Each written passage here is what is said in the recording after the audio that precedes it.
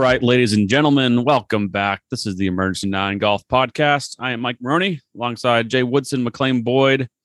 We got a three-man weave going again tonight. Missing Tom as he's unable to join us again. But, man, we got a good show. I'm excited, boys. We had a great weekend of golf. A lot of storylines, a lot of big names around. A couple of my favorite players in the news this week. I just can't wait to put my arms around.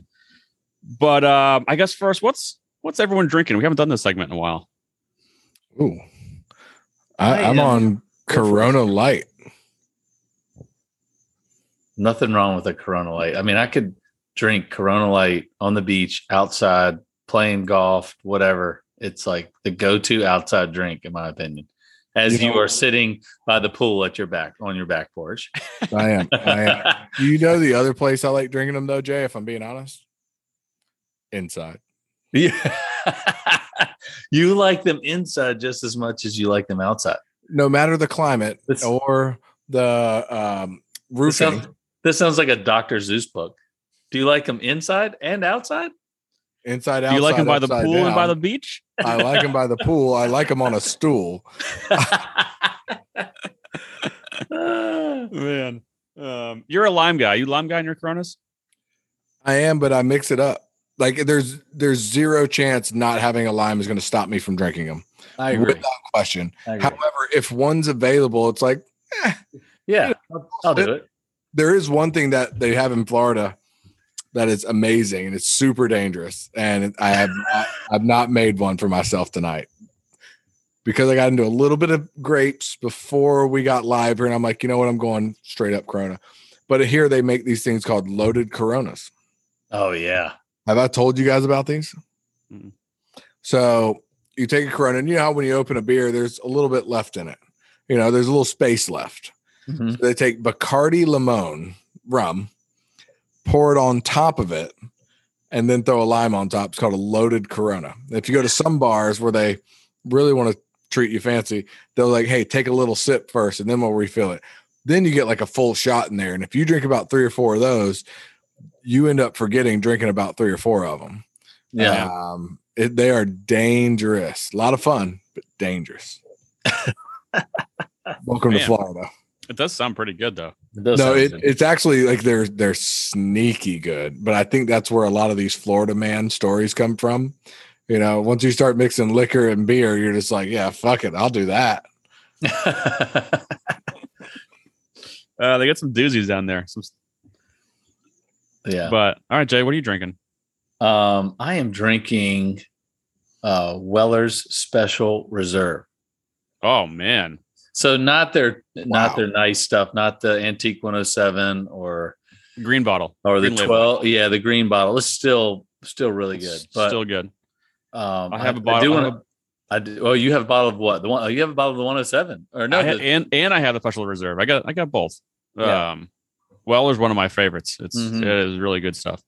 All of their stuff's good. I mean, this story that how I got this bottle is actually kind of funny. So I'm hanging out with my buddy Matty B, who we all know, Matt Branningham. He's a good friend of ours and a coworker of mine, and he's gotten onto the bourbon kick. And so he texted me last week and said, "Hey, it's like this guy's got 1.75 liter bottles of Weller Special Reserve. Do you want to go pick them up? Because you can't get it in Virginia." Yeah. So this guy was on like some Facebook group, and he had it. And he's like, "Do you want to go pick it up?" The guy was going to give it to us for whatever price. I won't say it out loud. It was reasonable. It was very fair. So we go meet this guy, and I'm thinking, I don't know where we. It was like a weird drug deal. I'm going to get a bottle of bourbon. Like, what are we doing here? But so the guy comes down from his apartment and has these 2 big bottles of 1.75 liter Weller Special Reserve. I'm like, awesome. So we go over there. The guy says, I was like, "Can I Venmo you?" And I think Matt says, "Can I Venmo?" He's like, my account is locked with Venmo. And I'm like, this is not a good sign here. I was like, what are we getting into here for this special reserve? So I was like, all right. I was like, whatever, Matt, you Venmo me later. I'll pay for the bottles. No big deal. So we get to talking to this guy, and I guess he was feeling us out. And this is probably his ploy the whole time. So we're talking and we're asking him questions because, he's in that game, and we're trying to find the hidden gem that you can't get. So after about a couple minutes of talking with him, I think this guy figured out we were, knuckleheads and we would do anything. He's like, you guys want to come to the apartment? I'll show you my inventory. And I was like, Matt was like, yeah, let's do this. And I was like, well, let's just take a second. Let's just take a second and just think about it.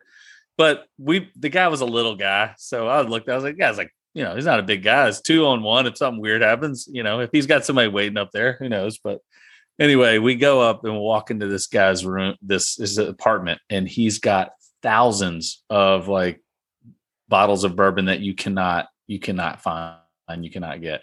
I mean, it was like kid in a candy store. The only problem was it was like a kid in a high-end expensive candy store, and he doesn't have enough money to buy any candy. So, I mean, we're in here and I'm like looking at all these bottles. He's telling us all these prices. Like, man, I'm going to put that on my wish list, and then I'm going to come back. But it was I know I went off on a tangent, but it was a totally crazy story. How did he get all this stuff? This guy he gets a U-Haul and he drives to all these like famous bourbon houses, these famous hotels that do their own barrel picking. And he'll sit in while they pick these barrels, and he'll buy one at cost. Because if you're there, you can get it not at cost, but at the normal retail price. And the problem is once those bottles sell out, then then the price jumps up like 4 to 6 times the retail price. So like the Weller Special Reserve is, I don't know. I don't even know if it's for a 1 liter or even less, like a 0.75 liter bottle, it's like, I don't know, $40 maybe. But if you buy it somewhere else, then it's 3 or 4 times the amount, which is kind of, it's crazy. I mean, you have to do a lot of traveling, finding the right bourbon houses, distilleries. Yeah, it's work. I mean, and that's how he pays for it. But I mean, he's got a ton of stuff that I've never seen before, that I've only seen in videos and pictures.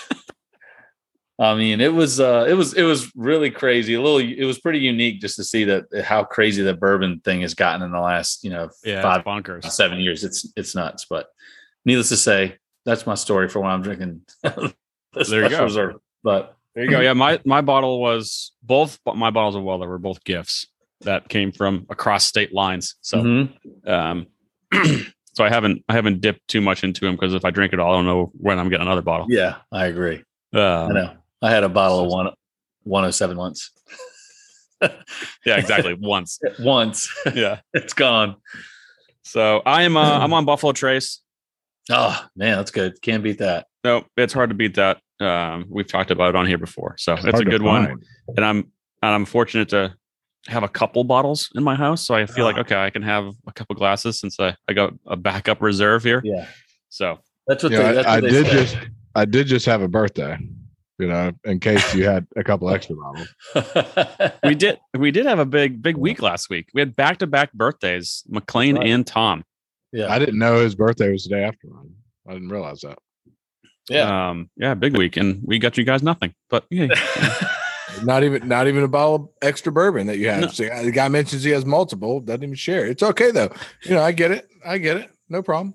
Hey, we send you a text. Yeah, I sent you a text. What else do you want? You're lucky you got that. Fair enough.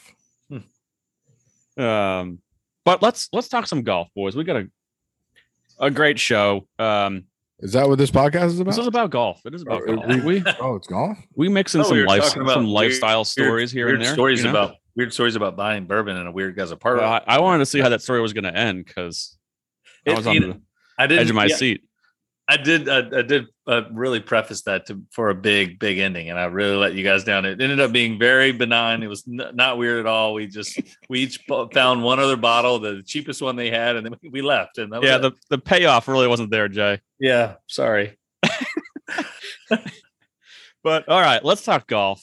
We had the BMW Championship second playoff event up in Owings Mill, just outside of Baltimore at Caves Valley, and Patrick Cantlay wins in an epic 6-hole playoff over everyone's favorite Bryson DeChambeau. They got in at a measly 27 under par. to get into the playoff. But you think they're going back to? I'm not sure Caves is going to get another event there, but well, we can get to the Caves in a little bit. But yeah, do we want to go the winner first, or we go Bryson first, or where do we go with this? I mean, let's go the winner first. Yeah, let's give Patrick the floor because I can't really give Bryson the floor. Give the guy his due. Yeah, so give the guy his due. If you didn't watch, unreal. Patrick Cantlay put on the greatest putting performance in the history of the PGA Tour, and stats have backed that up. It was the set a record, well, I guess since 2004 when they started keeping the stat. Yeah. For strokes gained putting. He was over 14 strokes gained on the field putting. That's insane. It's unreal. Unreal. That's insane. Yeah. What was Mikey, what was the previous record? I mean, Kevin Na. What was it? I think it was like 7 or 8. No, it was pretty high. It was 14. It wasn't as high as it was that high. Yeah, it was pretty high. He didn't blow the record away, but it was a record. Someone had posted it on social media. I should have screenshotted it because I knew this was going to come up, but I'm only somewhat prepared. I do remember who posted it. So I know I was trying to look it up as well, but I mean, that's no surprise for Kevin Na to be up there. He can get super hot like that. All right. So here you go. So Cantlay was 14.58. Kevin Na at the 2019 Shriners was 14.18. So, I mean, that's not quite a full stroke. The playoff, though. That does not count the playoff. I think they said he would have been 16. That's insane. If they count the playoff holes. What he did is something that we may never see again. And what's crazy about it is that, when you look back on it, if someone was to tell most people our age who was the greatest putter of all time, we all are going to immediately most likely go to Tiger. However, or Brad in Faxon. all the ridiculous, or of course Brad Faxon, Lauren Roberts. There's a lot of other arguments there, right? Yeah. At the same time, though, our minds, especially because of our age and the age we were when Tiger was in his prime. Yeah. Especially as a clutch putter, I think no one's going to sit here and argue Tiger's the best clutch putter of all time. And I'm not sitting here trying to make an argument against that. However, with all of the rounds that we saw Tiger put on, the fact that this outshined what the great one ever accomplished. Mind you, I know Kevin Na was number 2, and I would have never have known that if I had not have seen the stat. Watching what he did only gave me thoughts of Tiger. The only person I ever saw remember seeing make that many long putts was Tiger. Jordan had a very, very small window where he had a couple rounds that he made a lot of long putts like that. But Patrick Cantlay making 20-footer after 20-footer when he needed to, when the pressure was on and he had to make it to extend, made it all that much more impressive. Yeah, I mean, I want to get to this whole clutch thing in a little bit, but just some of the stats on he was from 10 to 20 foot range in that window. The tour average is 25%, point whatever, just call it 25% from 10 to 20 feet. Yeah, he was like 61% this weekend on 4 days from 10 to 20 feet. Are you kidding me? That's absurd. Unreal. That can't be right. He made 20 putts over 10 feet this week. That is bonkers. That's unheard of. I mean, it's like every other hole, almost every other hole, he's making a bomb. There are guys, and I apologize for not having a little data to back this up, but I'm certain if I do a little research, there are guys who will go an entire tournament and only make a couple putts outside of 10 feet. I mean, you look at something like Dustin Johnson or Brooks Koepka, these guys who just smash it off the tee, and they take advantage of the par fives. They hit wedges close. I mean, they can go 72 holes and only make 2 or 3 putts over 10 feet and win the tournament. And Patrick Cantlay, you said, made how many? 20? He made 20 putts over 10 feet. That's just insane. That's insane. That's more than 25% of the holes. So, I mean, I know you wanted to get to the clutch putting thing, but in my opinion, that's what the strokes, and we talked about this a little bit, Mikey, when we were texting back and forth this weekend. That's what there's no way to quantify clutch putts. Like strokes gain is obviously, I think, so far the best indicator of a great putter, but statistically speaking, if you look at Bryson DeChambeau, I mean, he's up there in strokes gained. So he is a great putter. But if you watch the end of that tournament, there's no question who the best putter was. No question. Oh yeah. Given just not even the technique. I mean, I will say, and you've heard me say it, if you have a weird grip like that, the chances of you being a clutch putter go down dramatically. I don't care who you are. You lose all of your feel, which is in your hands. I don't care. You don't have any feel in your left forearm, Bryson. I mean, he does it because it's technically the face doesn't rotate as much because he's so upright. He does it scientifically. Blah, blah, blah. It's a scientific approach, and it obviously makes him a good putter, but a clutch putter, it's hard to be a clutch putter with that. I mean, Patrick Cantlay, I mean, it was unbelievable. And I want to hear your thoughts on this, but watching him putt, it almost looked as though it was like a really kind of long backstroke. And then it almost looked like he kind of decelerated as he got to the ball. Like some of the times I'm like, he didn't get it there, but just the way that he was, I'd love to see it on like a Sand Putt Lab or something like that. So see. The eyes can be deceiving. No, you were dead on with the putting stroke. It has the look of a deceleration, and I wouldn't be surprised if you put him on a sand putt, or you put him on a blast motion, or you put him on any of these sensors these days, and that thing might blare at him, hey, you got a decelerating stroke. But I don't give a shit. It doesn't matter. I don't give a shit. Equated to the best putting round of all time. And the other thing is, if you look at guys, but kind of before the technology was out to measure these things, but we mentioned one of them, Faxon. And if you look at Crenshaw, two of my favorite putting strokes of all time, and I don't want to tell you how many times I go to YouTube and search those two putting strokes and watch them all the time. They have are longer longer backstrokes. And you've even heard, actually, I've heard Tiger say this about a talk he had with Crenshaw, and I've heard Crenshaw say it. I've heard Faxon say it. They make these long, syrupy backstrokes. The putter almost gets behind the hands, then they let the weight of the putter drop on the golf ball. Yeah, 100%. So when you look at where the forward stroke is and the backstroke is relative to the golf ball, the backstroke is way longer, further of a distance from the golf ball than the forward stroke is, and that's pretty much what Cantlay does. This is going to sound really stupid, and you guys are going to roll your eyes. It's kind of how I putt as well, mainly because I've watched Faxon. It's mainly.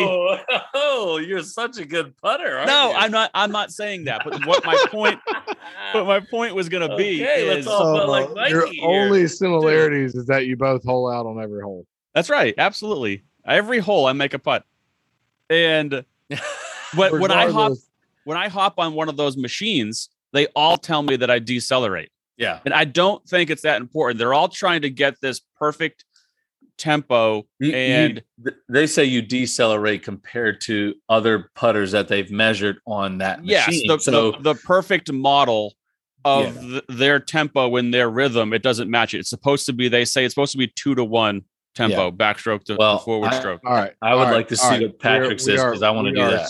Spiraling down a fucking rabbit hole right this. No, this is a rabbit hole I kind of wanted to get down. I kind of like this. I mean, so I'll say this: that stroke style comes when you have a very, very loose putting grip, which I could not be a bigger proponent of. I want to hold the putter as loose as possible and let natural weight, natural shape occur. When you have a tighter grip pressure, a stronger grip pressure, you eliminate natural motion, because you are holding a club and making it more static in a motion that is very dynamic. So ultimately, you need to be able to allow the natural curves, the natural arc, the natural motion of weight occur with a lighter putting grip, a lighter grip pressure when you're putting. If we're still down this rabbit hole, that's my fucking thought. But going back to statistics on Patrick Cantlay that are unbelievable, which is where we started. Again, we can go back there. We can just a really solid topic. I didn't think we dove into real well, but we'll get back. The guy made 537 half feet of putts for 4 rounds. That average 134 feet per round of putts made. That's stupid. That's every day. That's unreal. And you know what? You know what he said? How many 3 putts? How many 3 putts do you have? Any guesses? Got to be 0. 0. Yeah. Did you hear what the tweak that they made all they did was weaken the grip on his putter and tell him to try to make one more 20-footer a week. And he commented, I guess, back to the media and said, I didn't think they wanted to make one more 20-footer a day or one more 20-footer a day for the remainder of the year. And he was like, I didn't know I'd get it all in one round or one tournament, so to speak. I did see something. Incredible. He's starting to use the line of the golf ball on shorter putts. I saw that. Yeah. Not longer putts, but shorter putts. I noticed that. He put that putt that he made on 18 in regulation to get in the playoff. He had the line to the side, which again, we're getting into putting theory and all that, which is fine. I mean, this is what we're here to talk about. I'm a big proponent of using the line on putts 10 feet and in.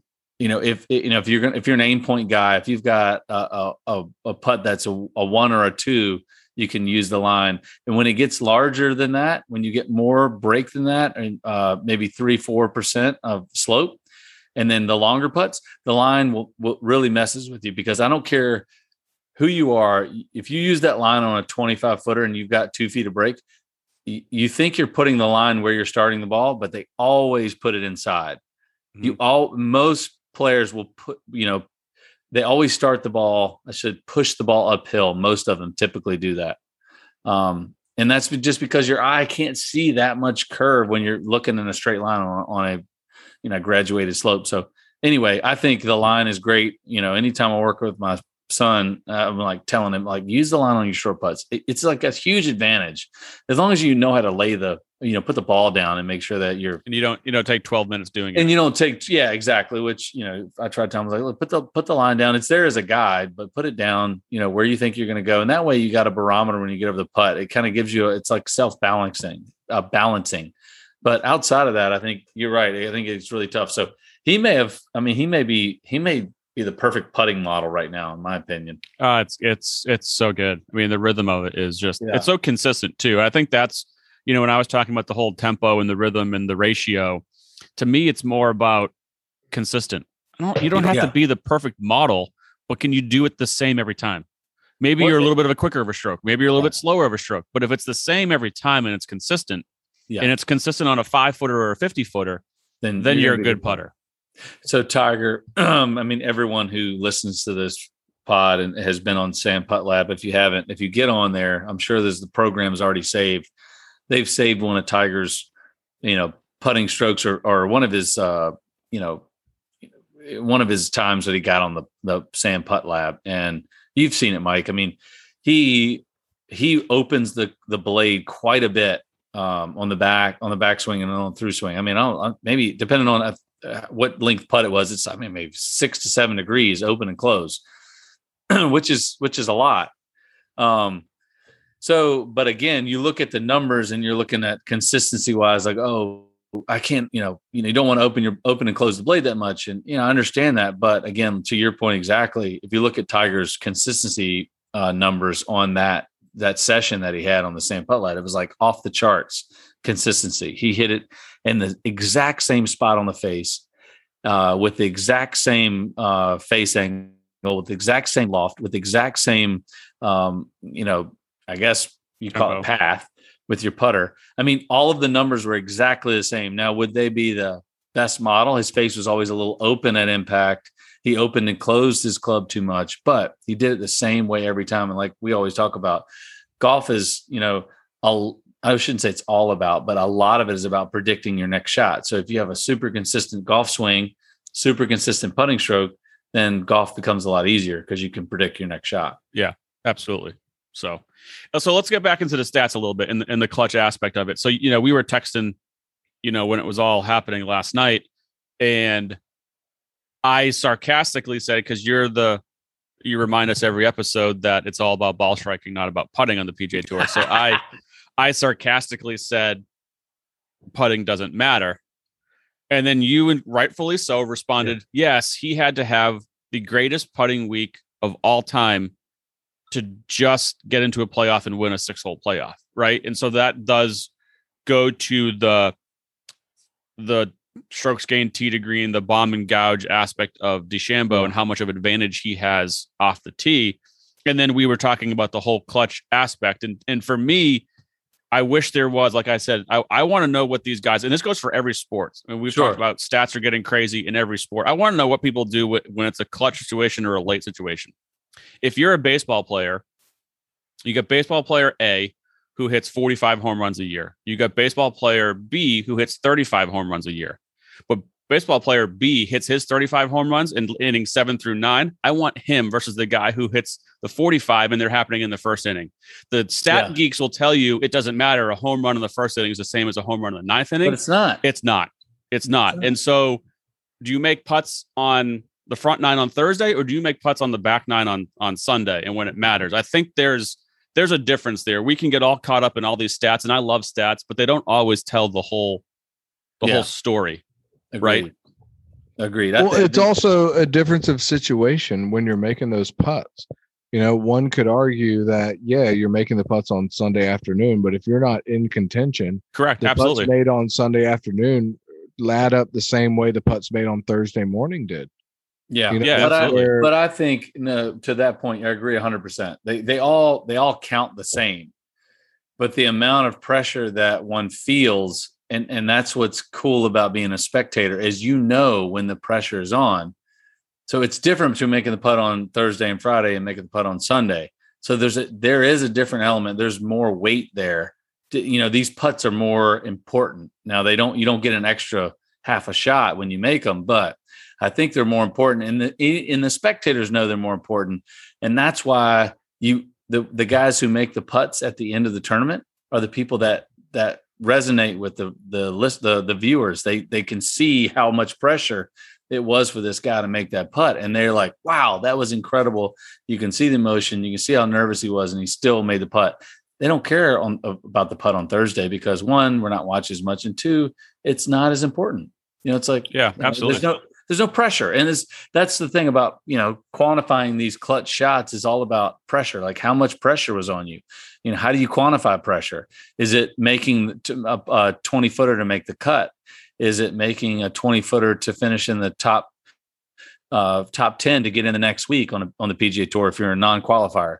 That's the thing. It's like there's no one going around saying this is a pressure putt. Like you don't know. We don't know what this guy's going through. That if he struggles on his 15-footers, and for him to make one 15-footer is like that sets him over the edge. That's the thing about pressure. There's no way to quantify. But if there was, I think the closest thing, Mike, you even said this, is if we could go back and just look and see how many putts how many feet of putts did a guy make to win a tournament or to not lose a tournament, just start with something simple so we can try to get some type of stat together. I think it'd be fun to kind of see the most clutch putter. Cause we talked about Brad Faxon, who statistically speaking with strokes gained putting, he is the best putter since they started in 2004.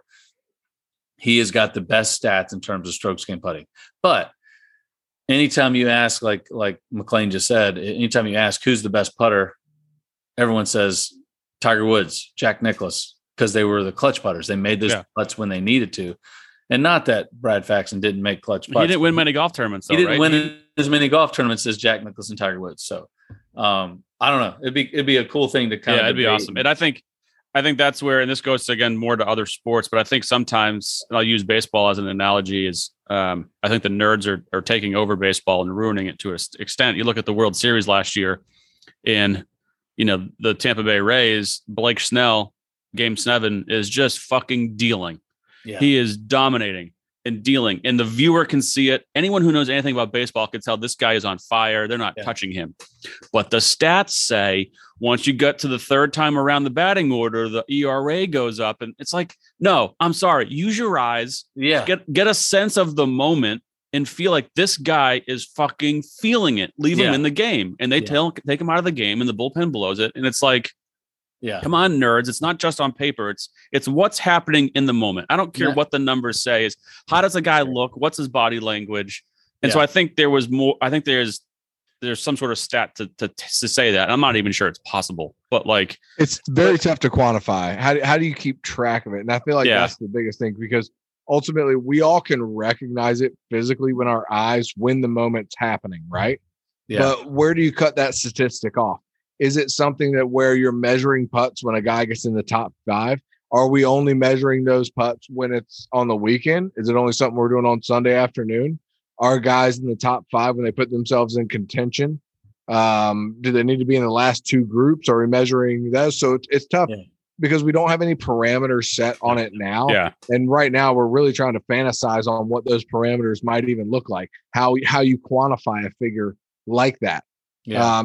But I agree. I think there is a way to do it. And I threw out those very quick parameters, but I mean, it could be something to where, the last 4 groups are 8 guys normally. Do we take the top 12, the last 6 twosomes on Sunday, and we look at what happens when they put themselves into contention? At the end of the year, you're only going to have so many guys that are in those last 6 groups.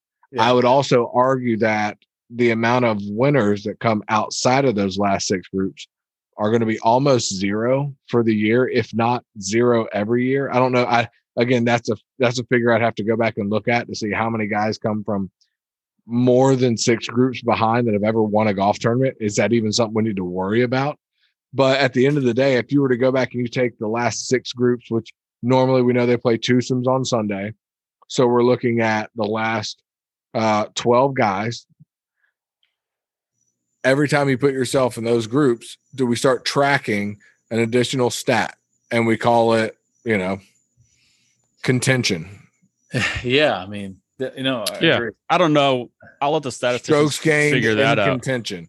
I will say contention. Strokes gained in contention. That would be awesome. I will say, as much as I like, kind of looking at the stats, trying to find out, who's the most efficient player and who's playing the best, and with the whole debate, that is kind of the magic of sports, that you don't have a stat to quantify clutch. It's what kind of keeps you coming back, because if it were already written on paper, then I think it would be less compelling to the audience. They would lose interest a little bit. So for me, like growing up in the 80s and 90s, Michael Jordan was the most clutch individual on the entire planet. And to this day, the only one that I would rank ahead of him or near him would be Tiger.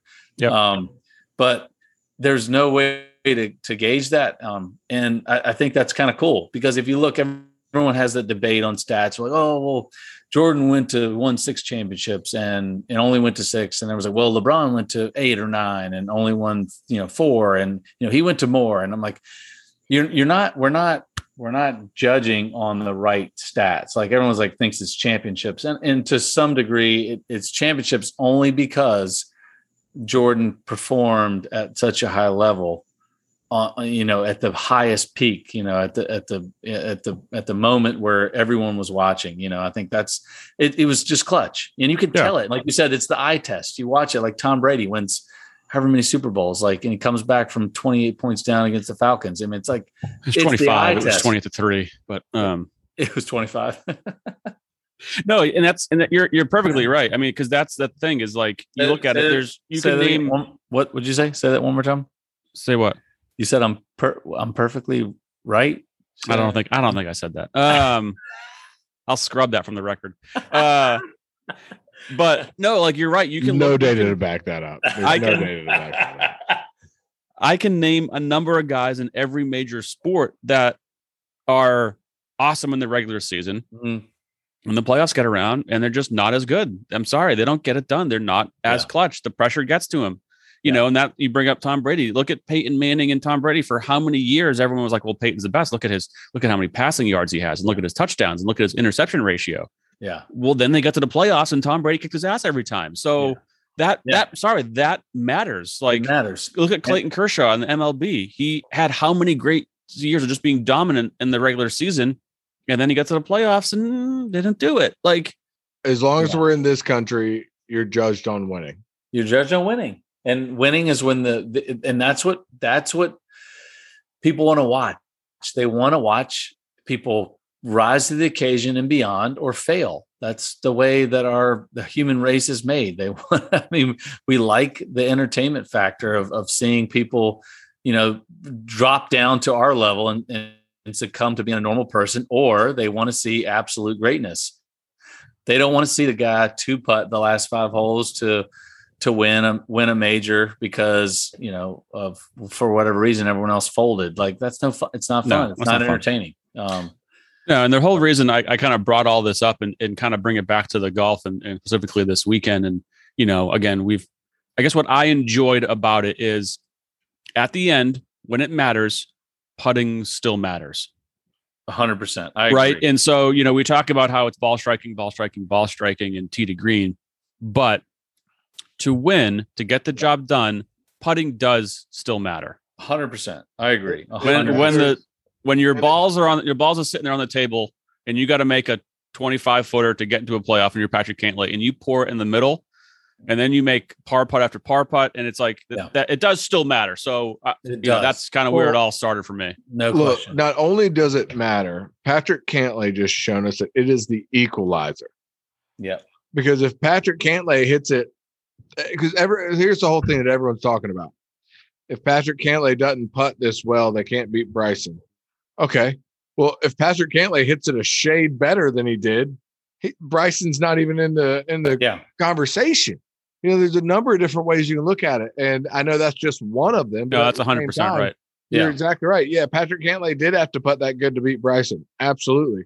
But if Patrick Cantlay hits it a little bit better, well, it's not really a conversation. Yeah. The guy at 0 3 putts. Yeah. I mean, you could look at it both ways. If Bryson, you're exactly right. You look at it either way. If Bryson didn't putt with such a awkward, if he were able to have the feel of Patrick Cantlay, he would have shot 40 under par. Yeah. If he didn't putt like a douchebag like he is, he would have. I mean, it's just I get why he's doing it because he's a scientist. He's kind of like it's obviously paying well. If nothing else, he's proved all of us wrong, myself included. I don't like the guy, but I respect what he's done. I respect how 100%. Successful he's been doing it. I think anyone that doesn't at this point is just literally trying to be a hater, which I'm not sure I'm not. But at the same time, I got to give respect where it's due. You don't have that much success without proving your theory. He's proved his theory. I'm one of the biggest Bryson haters out there, and I don't really hate what he's doing on the golf course. I just hate him as a person and how he goes about it and how he talks about it. And you know what I mean? Like, and so here's a question for you, which is really weird. I thought about this. He's lost 20 pounds. So what was the point of putting it all on in the first place? Yeah.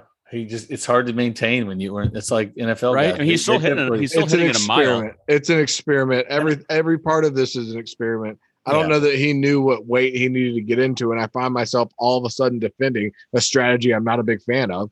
But at the same time, it's one of those situations where he didn't know how big he needed to get to maximize his speed.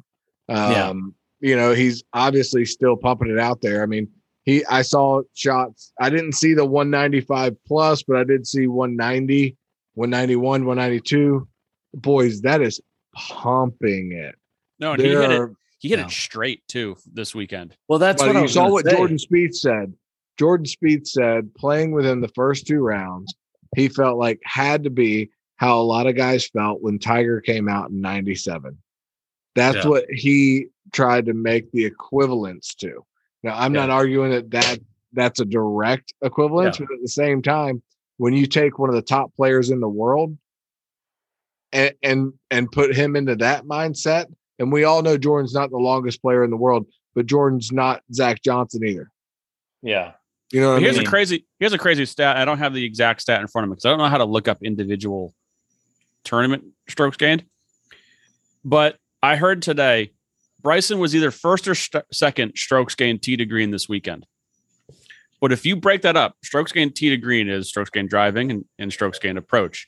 He was actually negative strokes gained approach this week. Yet his strokes gained driving was so good, he was still first in the field to strokes gained tee to green. That's pretty impressive. So that's how well he hit the driver and how far he hit it and how straight he hit it. Did he miss a fairway in the playoff? Yeah, he hit that one in the creek and then he got up and down for par. That's right. But I mean, an incredible up and down, by the way. I mean, I'm sitting there pulling for Cantlay as hard as I possibly can. And when Bryson stuffed that shot, it's just like, man, got respect. Yeah. Respect. Going back to Cantlay real fast, I thought the biggest hole of the whole event was 17 in regulation. Making he rinses up the par 3. Making a bogey. And I'm like, oh, he's done. He gets up and down for bogey. And then Bryson flubs his chip and makes bogey. And I'm like, whoa, I thought the thing was over. And I was looking at a ball game. That's when Bryson blew it right there. And that's a perfect example of you can't give up, never give up. I mean, Jim Valvano is sitting there like that. He's sitting there licking his chops like, I fucking told you guys. I fucking told you guys, never give up. Never give shout up. out Jimmy V. But at the end of the day, you're exactly right. I think when all of us saw those shots hit, you're just like, holy shit, did that just happen? This tournament's over. And then Patrick Cantlay gets it up and down. Bryson flubs, and you're sitting there going, wait a second. There's still a chance. And when Patrick Cantlay hit that putt, and I almost thought it was funny because Patrick kept putting it just outside of Bryson. But Patrick from deep kept applying the pressure and almost liked it. This is like Patrick was wet from 18 to 25 feet. Let him throw it out there. He's going to center cut it. Put all the pressure on Bryson. And when Bryson started cussing and when he missed that short one and you see him sit there holding the putter, flipping his shit, you're just like, guy looks a little flappable. And Cantlay is so dialed in mentally, showing almost zero emotion into exactly the moment. I mean, just you talk about in the moment and just executing. Yeah. That's where Bryson struggles. I think John Rahm has moments like that as well, where a guy like Cantlay is going to beat them. Look at what Cantlay did. He laid up. He would get up and down. He would knock down 20 footers. He'd knock down 12 footers for par when you had an 8-footer for birdie and you lip out your 8-footer and all of a sudden you find yourself still in it. Cantlay mentally is unbelievable.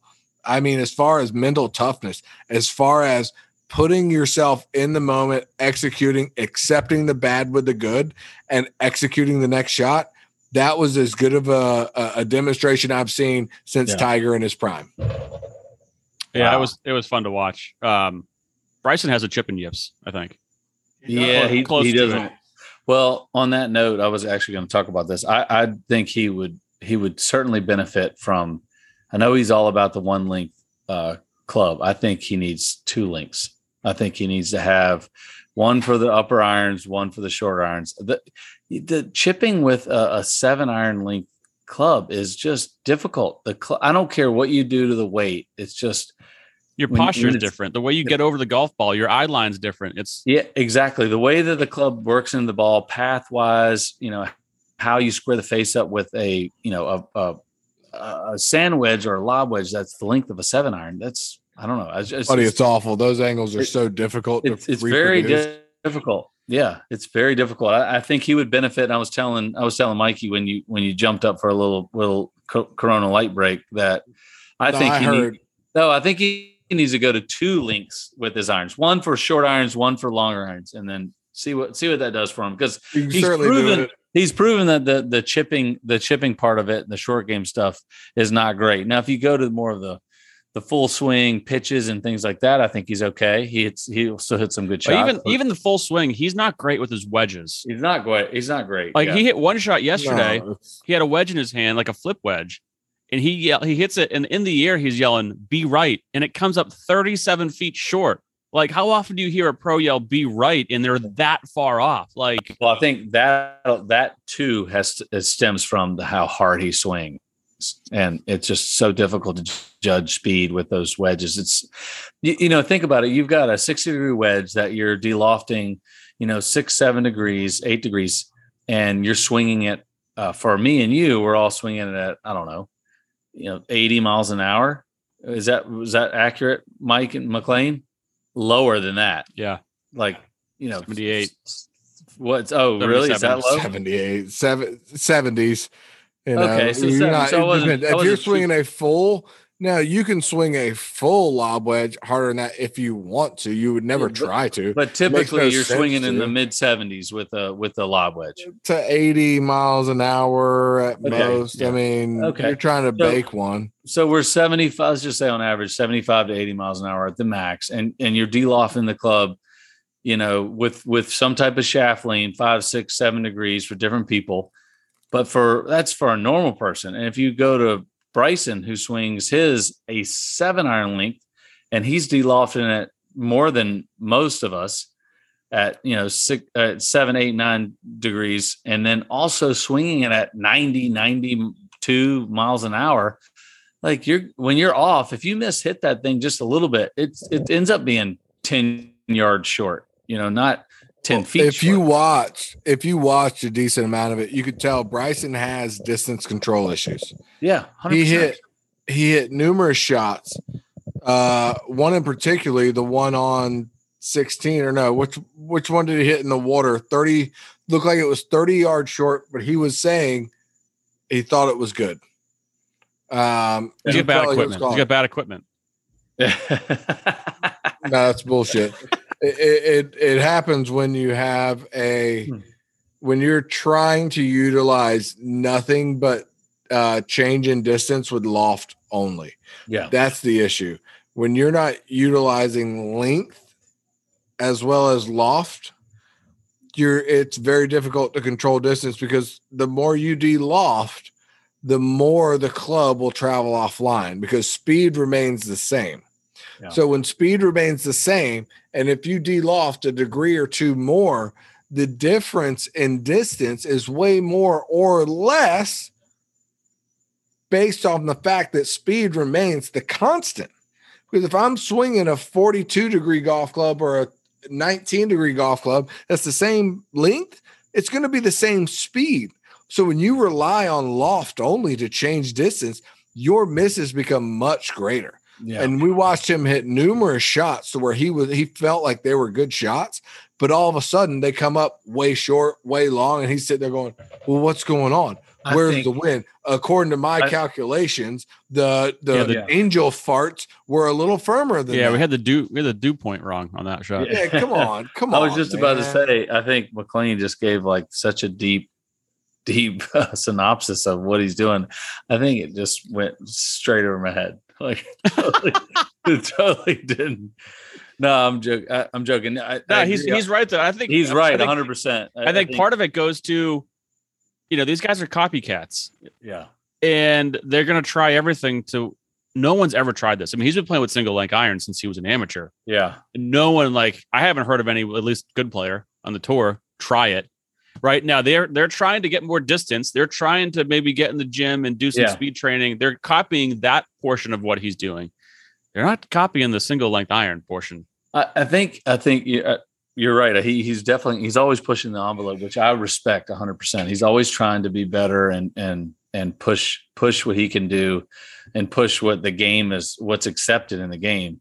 But you're right. I think the single length iron is just so foreign to so many guys. They're not willing to take that chance, and most of them are either jockeying to keep their card, jockeying to finish in the top 50 in the world rankings, or trying to win a major. So they're like, I don't have the time to make that big of a switch. Now, if it can trickle down for young kids in high school and college, they're like, hey, I got nothing to lose, I'll make the change.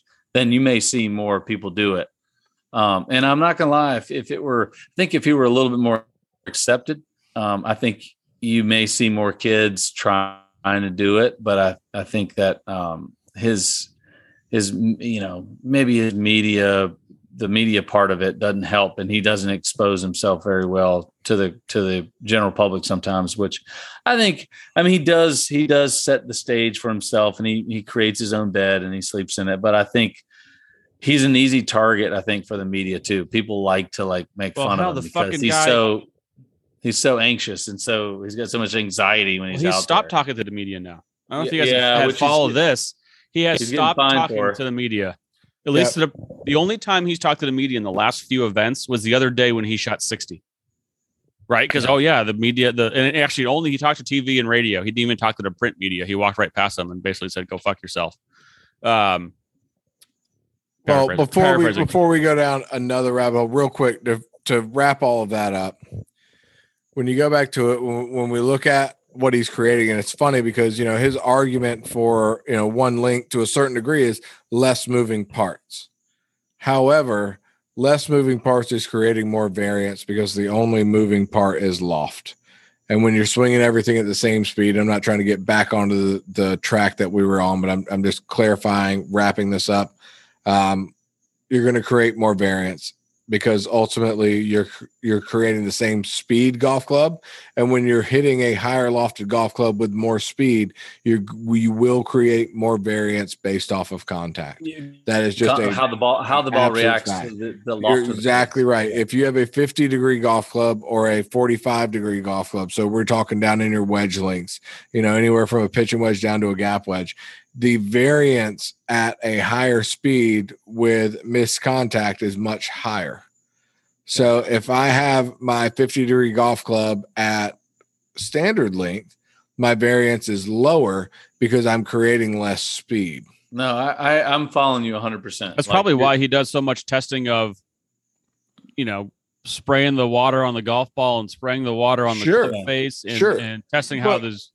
In the simplest forms, when you look at your missed shot with a wedge or a gap wedge versus your missed shot with a 7-iron, the variance on your 7-iron is much higher than it is with your wedge. Would you guys agree? Yes. From a yard standpoint, Without probably question. not from a percentage standpoint. From a distance standpoint. Yes. Just distance from the hole or just distance? Distance, period. I mean, at the end of the day, distance, period. Distance from the hole too. I think distance from the hole too is also accurate because you're going to miss your wedge You're going to miss your wedge less than you will miss your 7-iron. Yeah, it's probably all in the same percentage. 5% of a wedge and 5% of a 7-iron is different numbers. But But when you start applying that same speed to higher lofted clubs, all of a sudden that variance jumps up. Yeah. Does that make sense? Yep. Yeah, no, 100%. If you've got a stock, you guys following? Yeah, 100%. If you've got a stock 7-iron swing at a certain speed, and then all of a sudden you're applying the same speed to a wedge with 10, 12 degrees, 15 more degrees loft. No, more than that. Yeah, 20. What is a 7-iron? What's a 7-iron? 7-irons anywhere for these days, anywhere from 29 to 72 or 32. Yeah, 29 to 32. Now you're taking a club that's the same length, same swing speed, but you're applying a 30 degrees more loft roughly. That's that I can see where the variance. You're applying 15. You're going to go from 32 down to 45 to 50 for a wedge, for example. No, I'm saying if you have a lob wedge that's the same length, it's 60 degrees, and you've got a 7-iron at 30 degrees. I mean, it's 30 degrees. Sure. That's fair. That's very fair. Jade, you're absolutely correct. And chipping out of the bunker with a 7-iron, trying to open it up, a golf club that's even the 7-iron length, I don't give a shit how flat it's bent and the fact that it's 60 degrees. When you have awkward. That amount of length, it has to be difficult to manipulate the club the way you need to in a bunker where his aren't pretty flat. They're really upright too. Yeah, but they're upright in certain instances. With a lob wedge, it should be bent way flat. With a shorter long iron, it should be bent way upright because there's going to be a line on the spectrum. When you have one length, the longer clubs should be bent more upright and the shorter clubs should be bent more standard flat. length. But him in general, his standard lie angles are really upright the way he's. Oh, I'm sure they are. But the lob wedge is going to be the flattest club in the set. Yes. Without question. Correct. And it's still going to be way more upright of the 64-degree lie angle that we all consider standard. Well, I would have to verify what it is. They're all going to be the same lie, but you're saying flat compared to. It won't be the same lie. It can't be the same lie because the length stays standard. If the length is standard, every club is going to be same lie, same length. The length is not standard. If the length stays the same, the lie angle has to change. Whereas on normal sets, the lie angle would stay constant and the length would change. Picking up what I'm putting down? Isn't the lie angle different on every club on a normal set? But his lie angles would all to be a certain degree, but his lie angle are all the same. All of them are one flat, or all of them are standard. Yes. We're talking about the actual number, though. What I'm saying, the actual number is the same. It still changes. Why? It shouldn't. It has to because the length changes. No, the length's the same. The length stays constant. It has to change unless I'm having an absolute brain fart here. We're getting down a crazy rabbit hole. We don't need to argue about this right now, but we get it. You're right. The line angle has to change on some things. The length stays constant because I think you're wrong. I think you're wrong on that point, but you're right on the rest. I'm looking it up. I'm not in the mood to look it up right now. All right. Let's move on. I just want to say Bryson's a douchebag. He needs to talk to the media, face the facts. If you don't like what they're saying about you, change who you are or change how you go about it and talk to the media. I'm sorry. Like, it's part of being a public figure. It's part of being an athlete that has commercials and making millions and millions and millions of dollars. If you don't want to be a public figure, then quit and get out of the game. So talk to the media and face the facts. All right. Yes. If you don't like what they're saying about you, change it. That's all I wanted to say about that. I'd agree. Well done. Thank you. Good input. Okay. That was your mass hole minute. Brought to you by real fast. Caves Valley. It's the last time they'll host a big event. Unfortunately, great venue, good spot. But when they go out and light that thing up, I mean, unfortunately, if Bryson doesn't have the falter on, what was it, 11, 12 or 12 and 13 with the bogey double, he was 22 under par through, 45 holes, 46 holes through 10. He was 22 under par. I mean, it looked like he was going to shoot 35 under par based off of where he was in that moment. Of course, he did falter, which, you can argue is because of the golf course. But long story short, it could have been unreal. I mean, they'll never host a big event again, unfortunately. No. Well, and I think, excuse me, I think my biggest takeaway is, and we've talked about course setups and course conditions, is it comes down to, I don't care how good or bad a golf course is, if the conditions aren't right to make a golf course hard for these guys, they're going to chew it up. They had ball in hand the first couple of days. You're talking about a bent grass golf course in Baltimore when it's 95 degrees in August. They're not going to kill this thing because they're putting it on national TV and they got more eyeballs on this golf course than they've ever seen. So they're going to water the hell out of it, and it's going to be green, and the greens are soft. And Bryson doesn't have to worry about his drives landing in the fairway, but then rolling into the rough or rolling into a bunker. The ball's just landing in the fairway and stopping there. 100%. And they can just throw darts at it. And I think it just, unfortunately, we talk all about, what courses will be able to hold up to these guys and how far they're hitting it these days. And what kind of course is it? More rough? Is it this and that? I think it's firm and fast, but you have to have perfect conditions to get firm and fast. Yeah. Well, you also have to go to you have to go during the right time of year. You do have to go to the correct golf courses. You do have to go to the correct grasses as well. We look for ideal climate, which sometimes is going to bring in, especially if you go into the Northeast during this time of year when the weather should be ideal. A bent grass course could take a lot of rain, and it's going to play soft, and they're going to absolutely eat it up because we know how good that bent grass surface is. And when you took the best players in the world on it, they're going to absolutely chew it up. We didn't see a lot of roll from this golf course this week, but you could tell the guys were able to still take advantage, especially even some of the shorter hitters. I mean, if you look back outside of just the playoff, which we got so focused on, we had a lot of guys. Abraham Answer, for example, finished up there pretty high. Not a long hitter by any stretch, but was still able to take advantage of it because he's so good around the greens. His wedge game is so good. He's able to take advantage of the short iron opportunities when he can. When you can get on a tough, firm, and fast golf course down, at least if you're looking at an Auburn Bermuda golf course, you're looking something in the mountains that's been sand capped, which may be tough for a venue for a golf tournament. But it's tough to provide some of those firm and fast opportunities during certain times of the year. Yeah, it was kind of a shame. I mean, every player in the field finished under par. 70 players, no cut, 4 rounds. They all finished under par. That's not great, Fazio. Not very good. So, anyways, that's our topic on our discussion on the event and all kinds of rabbit holes on putting strokes and lofts and lies. Actually, it was pretty cool. I kind of wanted to hear you guys are well versed in fitting and also with the stats. So it was kind of cool to. I mean, I think Patrick Cantlay may be onto something. I mean, again, a lot of it determines the speed of the greens, the type of grass, and so forth. But not to go back down there, but I don't know. This could be. It's kind of a cool thing to say. I do love that he holds the putter the conventional way, and I think every clutch putter that I've ever seen has held it like that. I mean, I'm sure somebody will comment and call me out on that, but I would think every clutch putter that you can think of holds it with the traditional grip because it's the easiest way to putt and reproduce the same and develop feel. Yeah, exactly. So, all right. So we've been doing this the last couple of weeks. Every week, it's kind of now our weekly Ryder Cup update.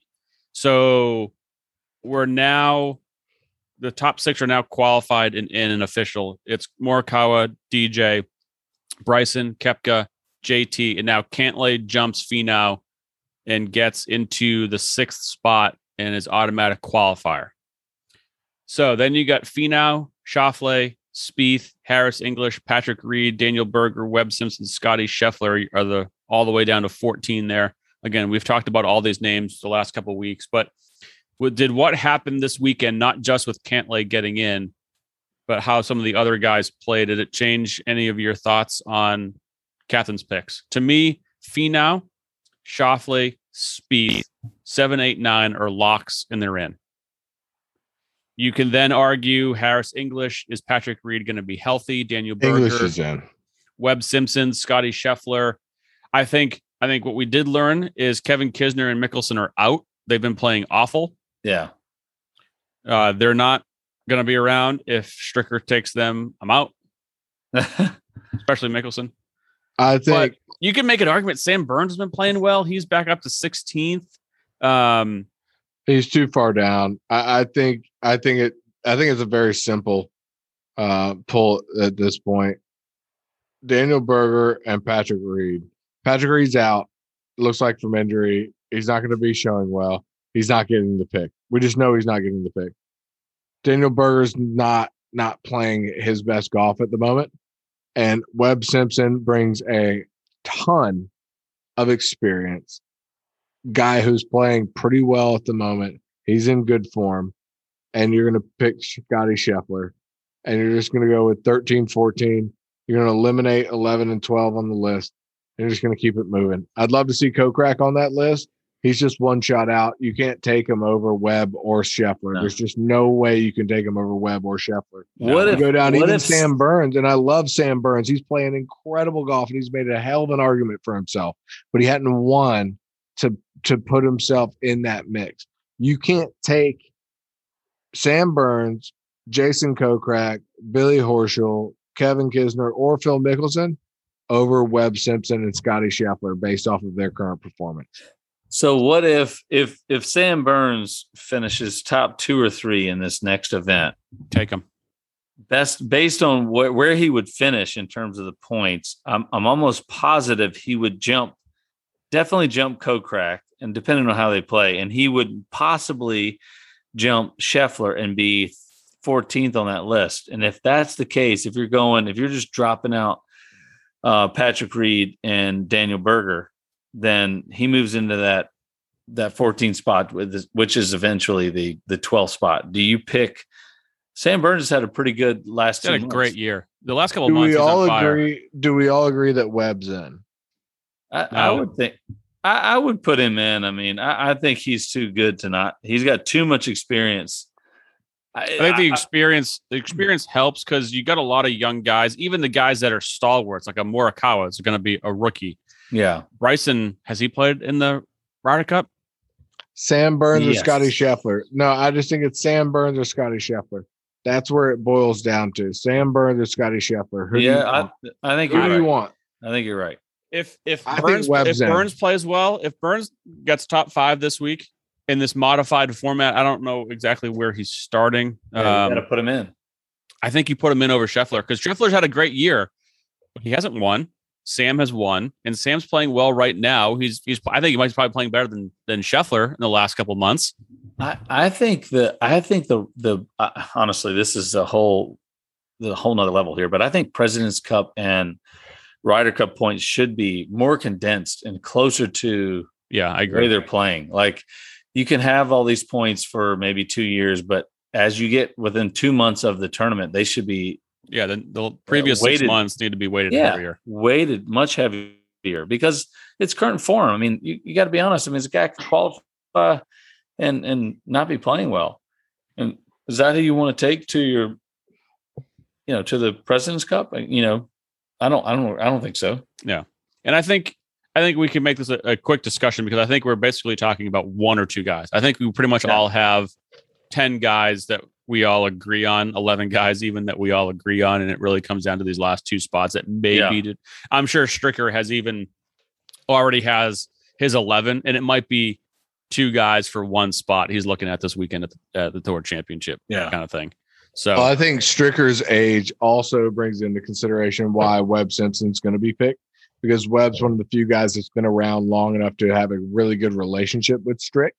So I think I truly think Webb is they've already got his sizes, his uniforms already. Well, they got all their sizes already. These guys. No, I'm kidding. We all know that, but you know what I'm saying.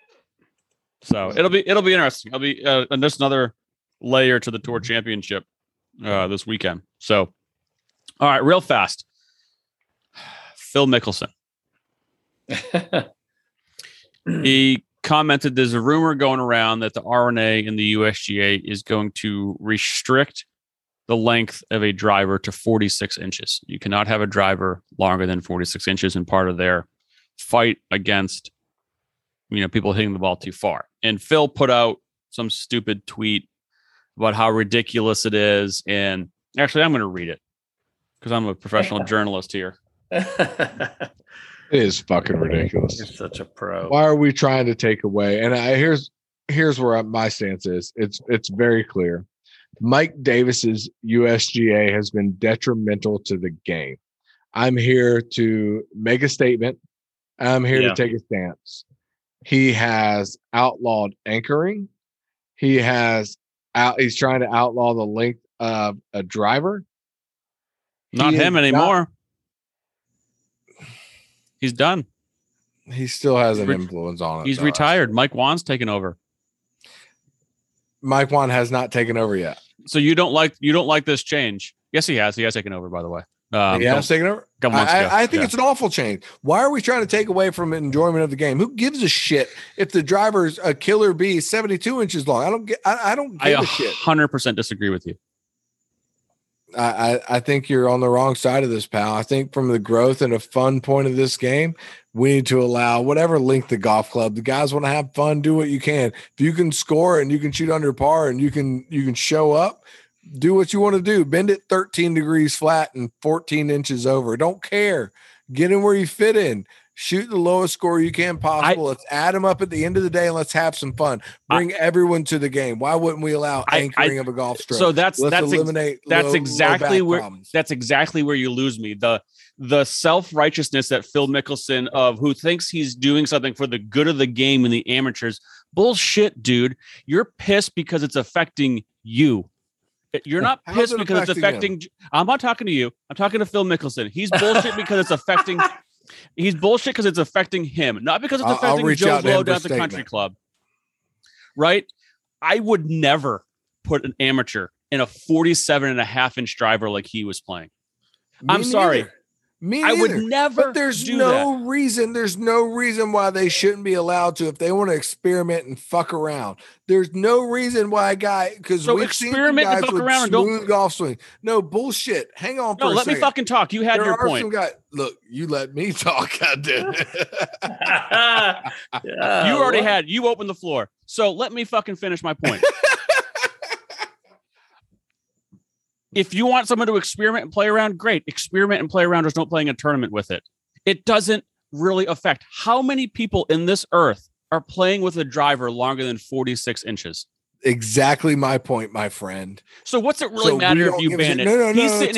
Take a second. You made a great point. How many guys are doing it? Very few. How many guys are winning it with it? Very few. How many guys are doing anything impactful with it? Almost none. Correct. So who gives a shit? Who gives a shit if you ban it or if you don't? Like, but the thing is that Phil Mickelson's coming off. Don't stop bringing people to the table, though. Let me fucking finish. Stop interrupting me. Stop interrupting me. Look here, goddamn it. Let the guys that want to bring something different to the table have their fun. If they think that helps them and they have fun doing it, when we have the guys in their garage late night, that's awesome. A 47.5-inch golf club because they're that much of a golf nut, that's good for the fucking game. If it doesn't affect our game, why is it not? No one's going to play this game or stop playing this game because someone says your driver's only going to be 46 inches. Get off your high horse. You and Phil can get off your high horse. Geez. It's not changing who plays this game. I'm sorry. Wow. If you want to hit a golf ball straight, don't play with a driver. All I'm saying, no, you're right. No, stop fucking interrupting me. No, look here. It doesn't change who plays the game. What I will fucking say is it doesn't stop bringing people to the game. It doesn't eliminate people from the game. It doesn't eliminate outside thinking to the game. It doesn't eliminate creativity to the game. If you want to try something different, fucking bring it on. Shoot your score. Let's add them up. And that's what golf's about. If you want to anchor your stroke, shoot your score. Let's add them up. If you want to fucking get out there and play with a 7-foot long driver, shoot your score. Let's add them the fuck up. And I'm not scared to play with anyone. I don't care how long they're fucking. All right, are you fucking done yet? And the fact that you are, look at this shit. See, this is what I'm saying. It makes no sense for you to have this argument. You're a PGA professional. You should be about bringing people to the game, not eliminating any one of them. Who cares what the length of their driver is? That's exactly what I'm saying, McLean. If you would fucking listen, this is not preventing people from coming to the game. This is not taking people away from the game. Yes, I could agree with you on an acre ban and all that kind of stuff affecting people because people get the yips and it could drastically affect whether someone plays this game or not. If someone's driver is 47 inches and they have to cut an inch off of it, they're still playing this game. I'm sorry. They're probably going to actually hit it in the center of the club face more, and it's going to go straighter and probably further. Shut the hell up and let me finish. Why does that inch make that big of a difference to you? That's all I'm asking. All I'm saying why are you upset over it if you admit that it doesn't offer a benefit? Well, if you would let me answer your fucking question and not interrupt. It does not matter. And for Phil Mickelson to act all self-righteous like he's doing this for the good of the game. No, you're not, Phil. You're doing it for the good of you. And to say, oh, man, it promotes a shorter, more violent swing that's going to be injury prone. Shut the fuck up, dude. That's not what's going on here. You're just pissed.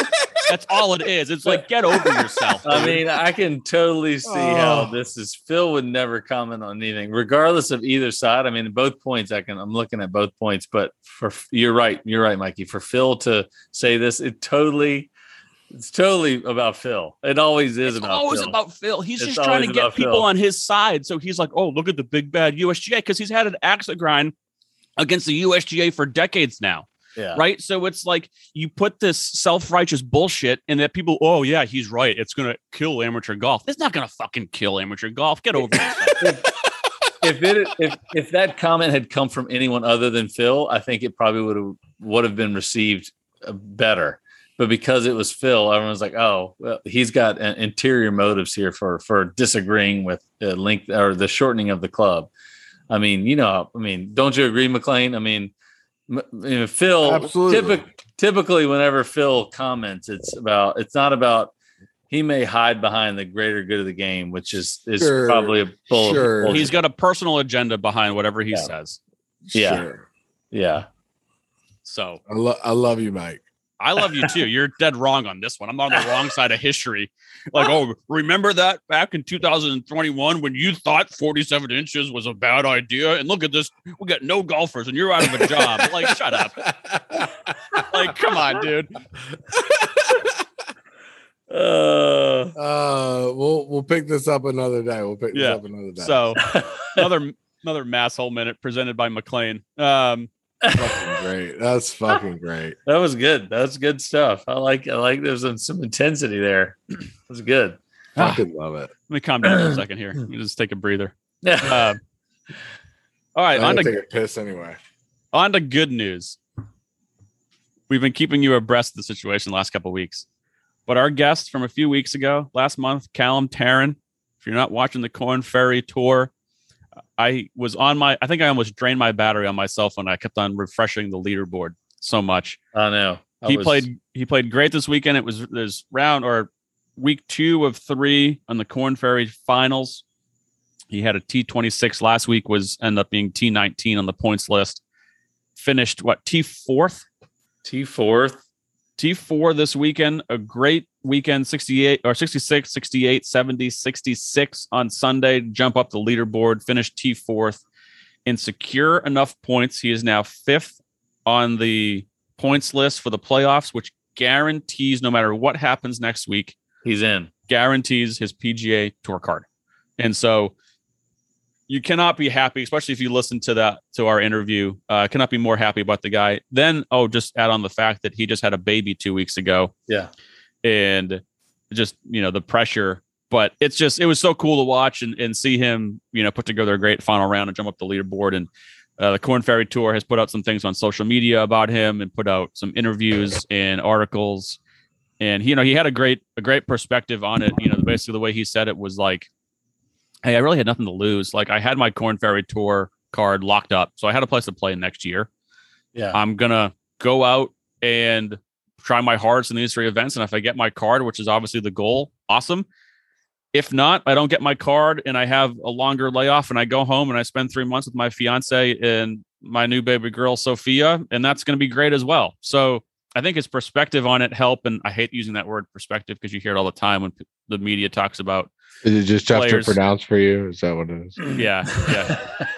It was on my word. It was on my word of the day calendar. No, I think I agree. I think, I mean, it is a commonly used word, but you hit the nail on the head. And we've talked about this with Callum before. We talked about his, that kind of fearlessness that he has.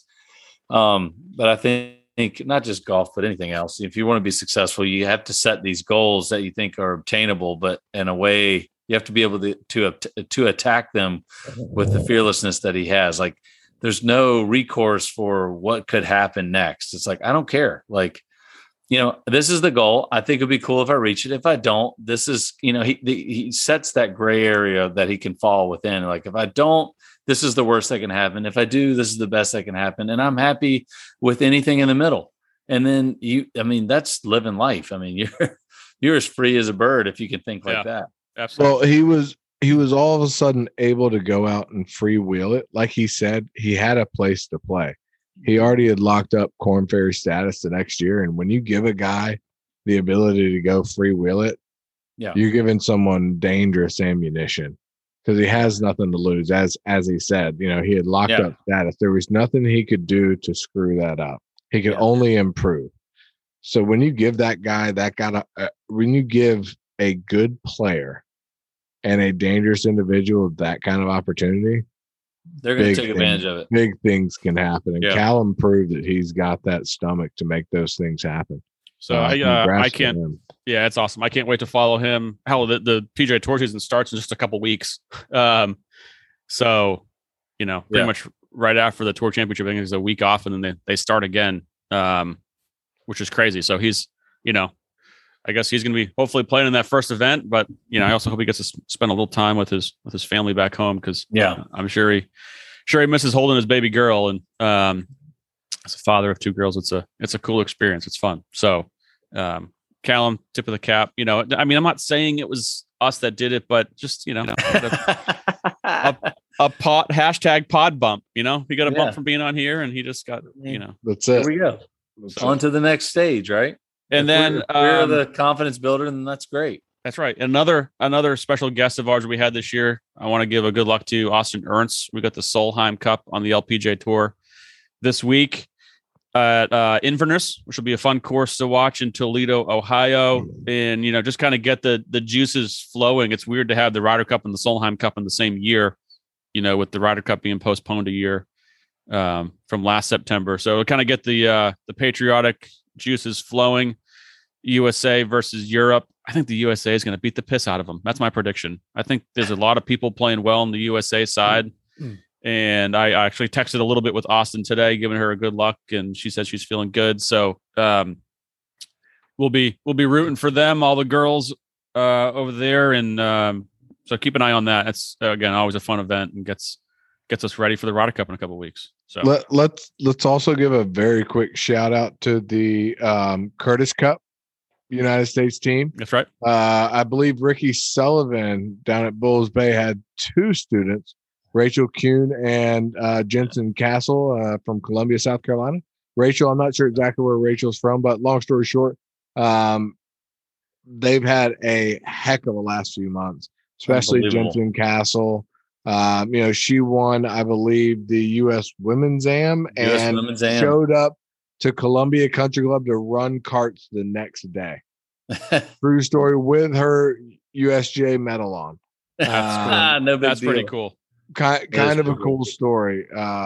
So long story. I got to follow that a little bit, and obviously love Ricky, love what he does down there. Amen. It's gone a long way. I mean, Jay can speak volumes to it, but he proves time and time again that he knows what he's doing, and his students continue to put themselves in big time situations, continue to win big time golf tournaments, Jay included.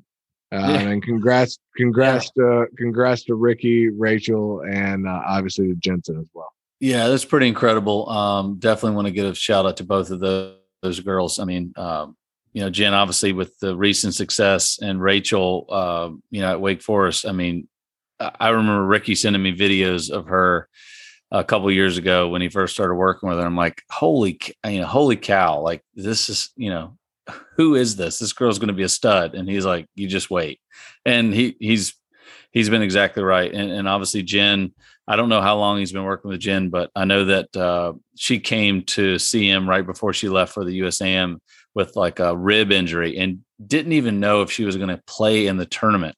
She was like, I don't know if I can even make it through the tournament. And Ricky was like, you're in the tournament. Just play. If you can't finish, then that's fine, but you got to at least give it a shot. And here we are. She finishes the stroke play portion of the tournament as the 63rd seed. I think it was a 63rd seed, and ends up winning the tournament. Now, obviously she's an incredible player, and she probably could have finished, higher than that as a higher seed. But, with the injury, she got in, which in match play, we all know that's all that matters. You get in, and then you just got to get on a run. But those girls are playing some incredible golf. And Ricky, like you mentioned, I worked with him for, almost, 7, 8, 9, 10 years, I guess, when I first started working with him. And he's a great friend of mine and an incredible teacher. And if you're ever down in the Bowlesby area and you're lucky enough to get a lesson from Ricky, you'll go into his bay there down at the bottom of the range. And in the past, he's had the ranch. Exactly right. He's had every player that has gone on to play college golf that he's worked with. He's got like a little placard for these players, and it's gotten so full that he can't even put it on these 15-foot walls that he has down at the bottom of the ranch. And that just goes to show how good he is at what he does and shaping and molding, young amateur golfers. And not only that, but he's so good with the kids and teaching them how to be good people. I think that's what that's what a great teacher does, is they teach these youngsters how to be good individuals through sport, which I don't know, it's pretty awesome. I mean, I grew up with a football coach as a dad. And so we got that. I know McLean, your dad was a longtime PGA pro. So you kind of learn that part of it, which is pretty incredible if you're lucky enough to be around, a really good coach that they want you to succeed and do well at the sport, but they really want you to end up being good people, which is a holistic approach. Yeah, it really is. I mean, I know that sounds, I'm getting kind of deep, but I'm being honest. I mean, I think that that's what young kids, they gravitate towards people like that. And they're like, wow, I want to be around that person because that person has my best interest at heart. And young kids can see it. Like they're not stupid. Like they can sense like this person really wants me to do well. And that's who they gravitate towards. And that's why people come and search him out, just like I did in 2010. I didn't know him at all. I had a friend of mine who said, you need to go see this guy. And I went and met him one time. I'm like, that's who I need to work with. That's how good he is, not just with golf, but good with people. And kudos to him. He's had an unbelievable career, and it's going to keep going, I'm sure. Yeah, absolutely. Ditto. Yeah. So yeah, we had a great weekend. some cool upcoming things. And now let's get to let's get our picks and previews presented by DraftKings. We need to start getting them in this. Presented by DraftKings. They need to sponsor this segment. Yeah, they need to do that. So we got the Tour Championship. We got the top 30 in the FedEx Cup points have made it to East Lake in this year's net event, which Patrick Cantlay is starting with a 10 handicap, followed by Tony Finau is playing as an 8 handicap this week. I'm just kidding, folks. It's crazy. You don't realize Patrick Cantlay is already 10 under for the event, and it's Monday night.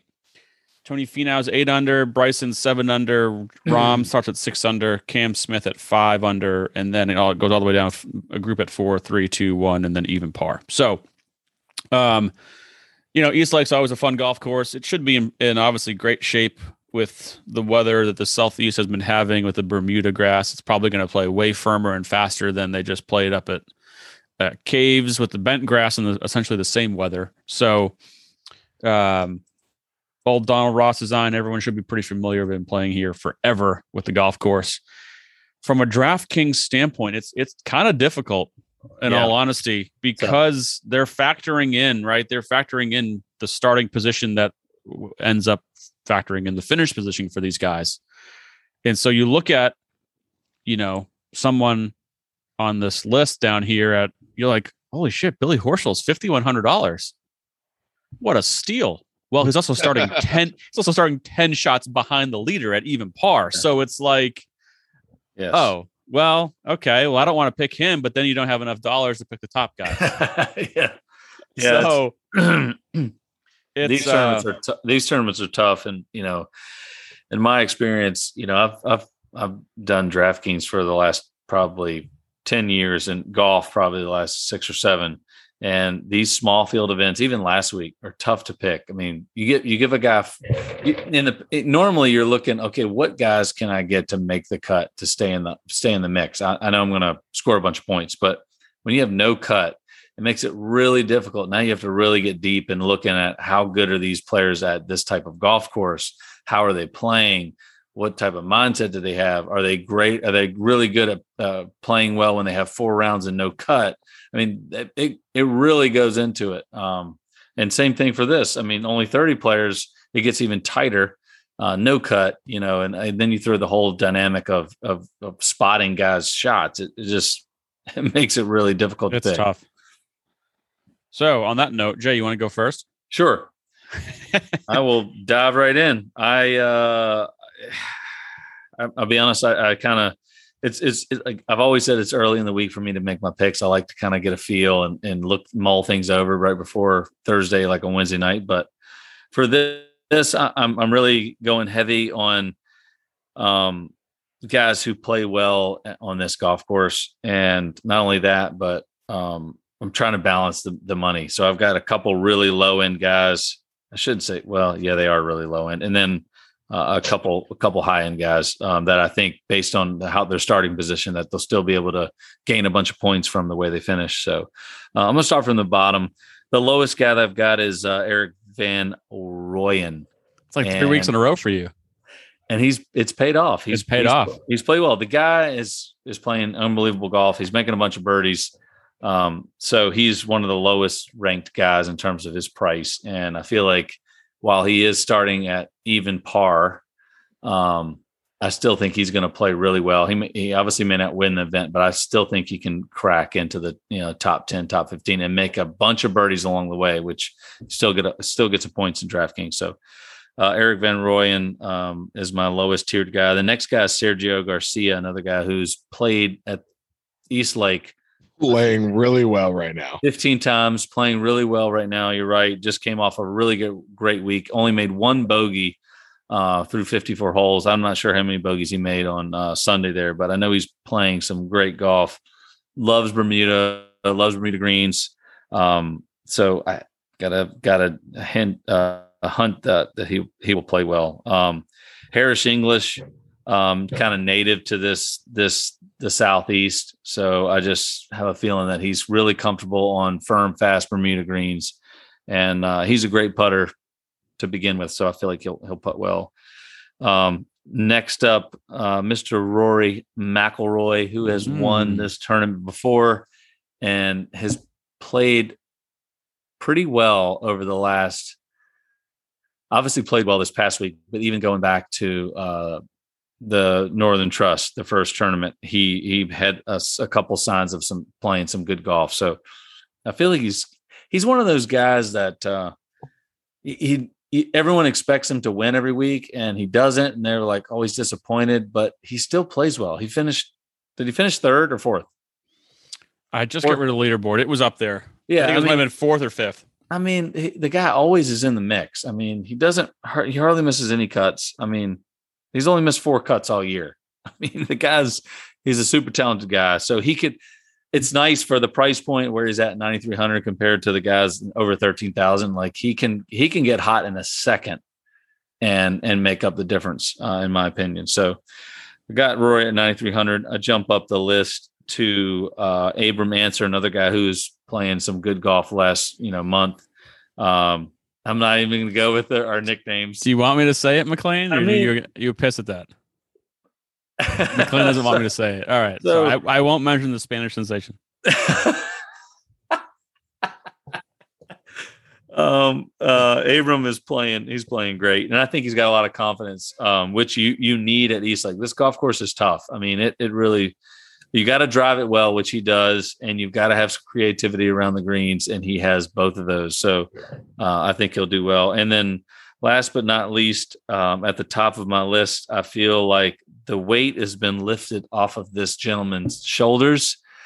And while Big Tone, I know he did not play his best last week, but he still finished 15th in the event, and he's still playing some incredible golf. I think he 63 on Sunday. Yeah. So I do, and I've got my sources are telling me from his caddy, Mr. Abanik, who is a William and Mary grad, that Tony said in person that he feels the weight has been lifted off his shoulders. So if Tony admits that, then that as talented as that guy is, if he has the mindset, like the killer instinct, if he's able to switch that, then I will take that guy every week again.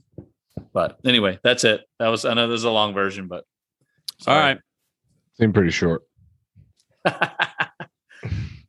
right. Coming in spicy. Top dollar, Mr. John Rahm. The guy's on top of the world. The only person I feel like he can be beat by right now is Patrick Cantlay if he rolls the putter the way he did last week. Moving down from that, I really feel pretty confident about my team. We already talked about the guy. Quite frankly, 8,500. I took a big drop. I took John Rahm up at top, 13 grand. Went down to 8,500. Mr. Sam Burns. The guy has been putting on a hell of a show recently, playing some great golf, and I love him at 8,500. Again, limited field event, and it is only fun because it's going to be ultimately just us three, which is the only reason why this is a decent fantasy event for us. Moving beyond Sam Burns, I dropped down at 8,300, which is really an unbelievable feat. The fact that I can get Colin Morikawa at $200 less than Sam Burns. That seems incredible to me. He's hurt. He's playing terrible.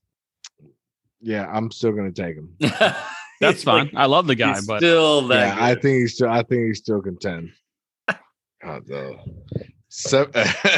right, so it's 7,800 at Brooks Koepka, a guy who obviously is comfortable playing any golf course at any given moment. We'll all see how his attitude is and how healthy he is, whether or not he plays well, or whether I guess he wants to play well, I guess is the better way to put it when you look at Brooks. Moving beyond that, I really like my next pick, Scotty Scheffler. The guy's just going to go low. He's not going to win. I mean, I think this whole format is ridiculous, but regardless, I think he's going to be a good pick. And then Stuart Sink at 5,200. He's all the way at the back of the pack, but the guy lives in Atlanta, plays East Lake a ton. I think he makes a big charge from the back of the pack. And I think he does really well at the end of the day. He's already proven age is not a factor for Stuart Sink. He's smoking it this year off the tee. He's playing a lot of great golf, and he's obviously made it all the way to the Tour Championship at his age. Congrats to Stuart Sink. I look for him to capitalize again at a home field event. He will be sleeping in his own bed, and I think he's going to play well. Yeah. All right. Yeah. I like it. That leaves me. So I'm going to start at the bottom. $5,800. Got to impress Captain Daniel Berger. Yeah. You know, it's such a hard event to pick because he's all the way down an even par. So he's going to have to play well to finish up in the top 10, right? But yeah. I think this is a course that suits him. Hasn't been playing awesome, you know, T26 last week. But I think this course is going to suit him. And I think the pressure of trying to make this Cup team and last ditch effort to get that captain's pick will spur him on to a good weekend. Then I'm going to go up to Louis Oosthuizen. Again, I think a golf course that's going to fit his game. He's one of the best. Obviously, he's like one of the best players on tour this year, but he's also one of the best players on Bermuda greens. So I think that's going to help him. The only thing I'm a little worried about is he's had a neck injury. He actually skipped the Northern Trust because of the neck injury. So that scares me a little bit, but I like the value at 7,600. And, you know, he's actually had a great year in putting it well. So hopefully that little break got him rested up and he's okay. Then I'm going to go up and kind of match McLean here. Brooks Koepka, $7,800. I think he's going to make some noise, kind of ramp up to the Ryder Cup. This is kind of event that he would play well in. Limited field. Yeah. Just the macho man that Brooks Koepka is, trying to stick it to his guys. And, you know, yeah, I like him at 7,800. Then I'm going to go up to Victor Hovland. I think he's got a new putter in the bag after breaking the other one, but you know, top 20 last week. I don't think you need to putt it great at this place. It's more about the ball striking. You hit in the fairway. I don't know what the conditions are. I wish I did. That would help me and what the rough's like. But he drives the ball well, hits the ball well, which at East Lake you need. It's not about really overpowering it. It's about all ball striking. Yeah. And then I'm going to go up to Xander. Plays great, kind of a horse for a course. He plays great at East Lake. Won the gross portion of this event last year. Didn't have a great weekend, but I just think he's going to be getting ready for the Ryder Cup. Obviously, Olympic champion in a limited field event, will play well again and just likes that place. And then I'm going to go up to the winner of the FedEx Cup playoffs, Mr. Tony Finau. Oh, wow. You were jumping on the Finau bandwagon. I like finale. I mean, obviously the guy's playing well. Like you said, he's got a weight lifted off his shoulders. But when you start just doing the math, he's second in on the leaderboard at 8 under. Yeah. He's fourth on DraftKings. He's, you know, almost $2,000 cheaper than Patrick Cantlay, and he's only in the second spot. So just the pure value of that, I love. Yeah. He's ahead of DeChambeau. He's ahead of Rahm on the leaderboard already. Yet he's behind them in the dollar figure on what DraftKings put him on, which I'm kind of surprised at. I guess they just think Rahm and DeChambeau are that much better than him. So I'm going Tony Finau. I gave the guy a ton of shit for 8 months. He finally proved me wrong. And he better fucking win again. So you better get it done. That's all. Better get it done again. So that's my team. I don't know. I went through like 6 iterations of this, and I feel confident, but we'll see. I don't know. I thought I was confident last week, and then my teams. I had like 3 different teams in DraftKings, and they all sucked ass. I was like, oh yeah, he's 6 under, he's 8 under, but that didn't really matter this week. I've stopped being confident in DraftKings altogether because I realized I fucking suck. My mom even abandoned my fittings. She goes, I stopped listening to you guys because you suck. I was like, oh, okay, fine. I get it. Abandon me. Yeah. So there it is. Again, I think it's gonna be exciting. Not sure I love the format, which we talked about last week, but you know, it is what it is. Not beat a dead horse. Yeah. So that was a fun event. And I'm actually probably more curious at the Ryder Cup selections and who's going to play well and who's not this week. I think that will say a lot about who wants it. Yeah. I mean, that'll be fun in itself. I mean, not only you're watching, who's going to win the tournament in the FedEx Cup, but, also who do you think is going to move up in those cup standings? I think it's kind of cool. You kind of follow like, hey, if this guy jumps up to that 12th spot, that could make a big difference in terms of captain's pick. So I'm not loving the fact that Sergio's starting to feel it. Dude, I'm not gonna lie. He's the team event killer. I mean, it doesn't matter if it's President's Cup, Ryder Cup. I mean, that guy is unbelievable. I think before it's all said and done, I mean, he could play another. He could qualify like 2 or 3 more times if he wanted. Oh yeah. I mean, and he could go down as the winningest, Ryder Cup Ryder Cup, President's Cup. Well, not President's Cup, but Ryder Cup players of all time. I mean, Nick Faldo is one of the guys that's way up there as the most Ryder Cup wins. Seve. I mean, there's another Spaniard there. We got that one right. The Spanish sensation. He was an actual Spanish sensation. But I mean, I think Sergio, before it's all said and done, Ryder Cup, he'll go down as he's got to go down as one of the winningest players. He'll go down as one of the best players of all time. I mean, Sergio is arguably one of the best ball strikers of all time. Yeah, it is so fun to watch him hit the golf ball. Oh my God! But how about that wedge shot he hit at 18? I mean, and the bunker shot, the one I'm talking about, out of the bunker. He's I'm sorry, bunker shot. Instead of wedge shot, bunker shot. Yeah, it just had a little bit too much spin that it came up a little bit short. I mean, what an unreal shot. Yeah. The guy, ball striking wise, is legendary as far as our generation is concerned. Leans the golf club into the ball as good as anyone that we have. Unreal. All of those. I know we're finishing up here, but if you look at all these guys who are just unbelievable ball strikers, you look at like Lee Trevino, Sergio, Ben Hogan, they all have that same kind of super dynamic swing. Like there's just, you never know the beginning or the end of the swing. It's all just one thing. You know what I mean? It's not like a 100%. Backswing and a downswing. It's like with Ben Hogan, it's like it's so fluid, and Sergio is so fluid, and Lee Trevino the same way. I mean, hell, his feet were moving before he took the club back, But Sergio's an absolute lag fest, and I love watching. And they're unbelievable ball strikers, one of the best of all time. All 3 of them are best of all time. But anyway, Sergio will be fun to watch. I pull for him, even though he's on the opposite team. I mean, I don't know. I just have always pulled for him. I kind of respect the fact that he's just super honest and he just says what he thinks, what he feels, and he gets ridiculed for it sometimes. But at the same time, I kind of like the guy. I've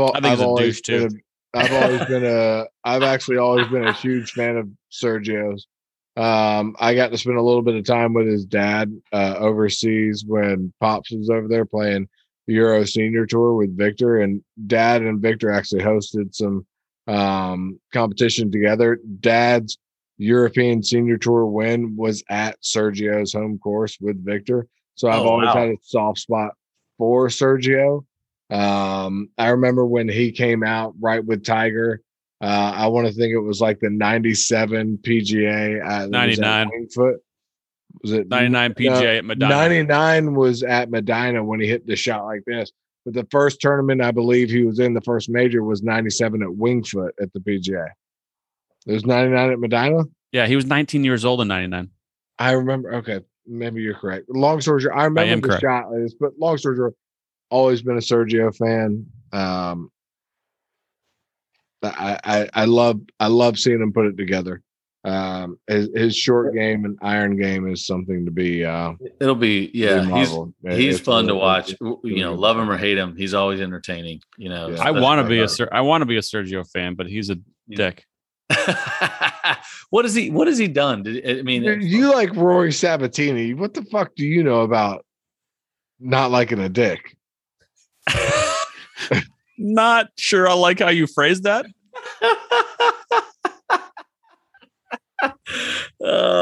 Oh, that's great. That may have came off different, but hey, it's where we are. I'm going to refrain from answering that question because it 100% came off the wrong way. What do you know about not liking a dick?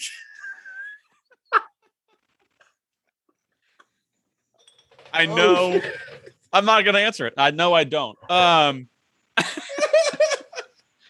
And with that, ladies and gentlemen, we have to sign off. And with that, I think we just end the show there. I'm not sure where else we can go from there. I think you may have to go back and clip some of that out, Mikey. I'm sorry. I'm calling it out. Hey, had another great night, guys. Enjoyed all the good stuff. Let's move forward quickly and All right, yeah. So on that note, we're gonna call it a night. The Corona and the bourbon has officially affected us. So we're going to call it a night. We hope you enjoyed the Tour Championship and that you listen to us knuckleheads in the future. So, boys, that was fun. McLean, go practice with your 47.5-inch driver while you can. And we'll see you next week. All right, gentlemen. That was fun. A lot of fun. Good night. Enjoyed it, gents. Take care.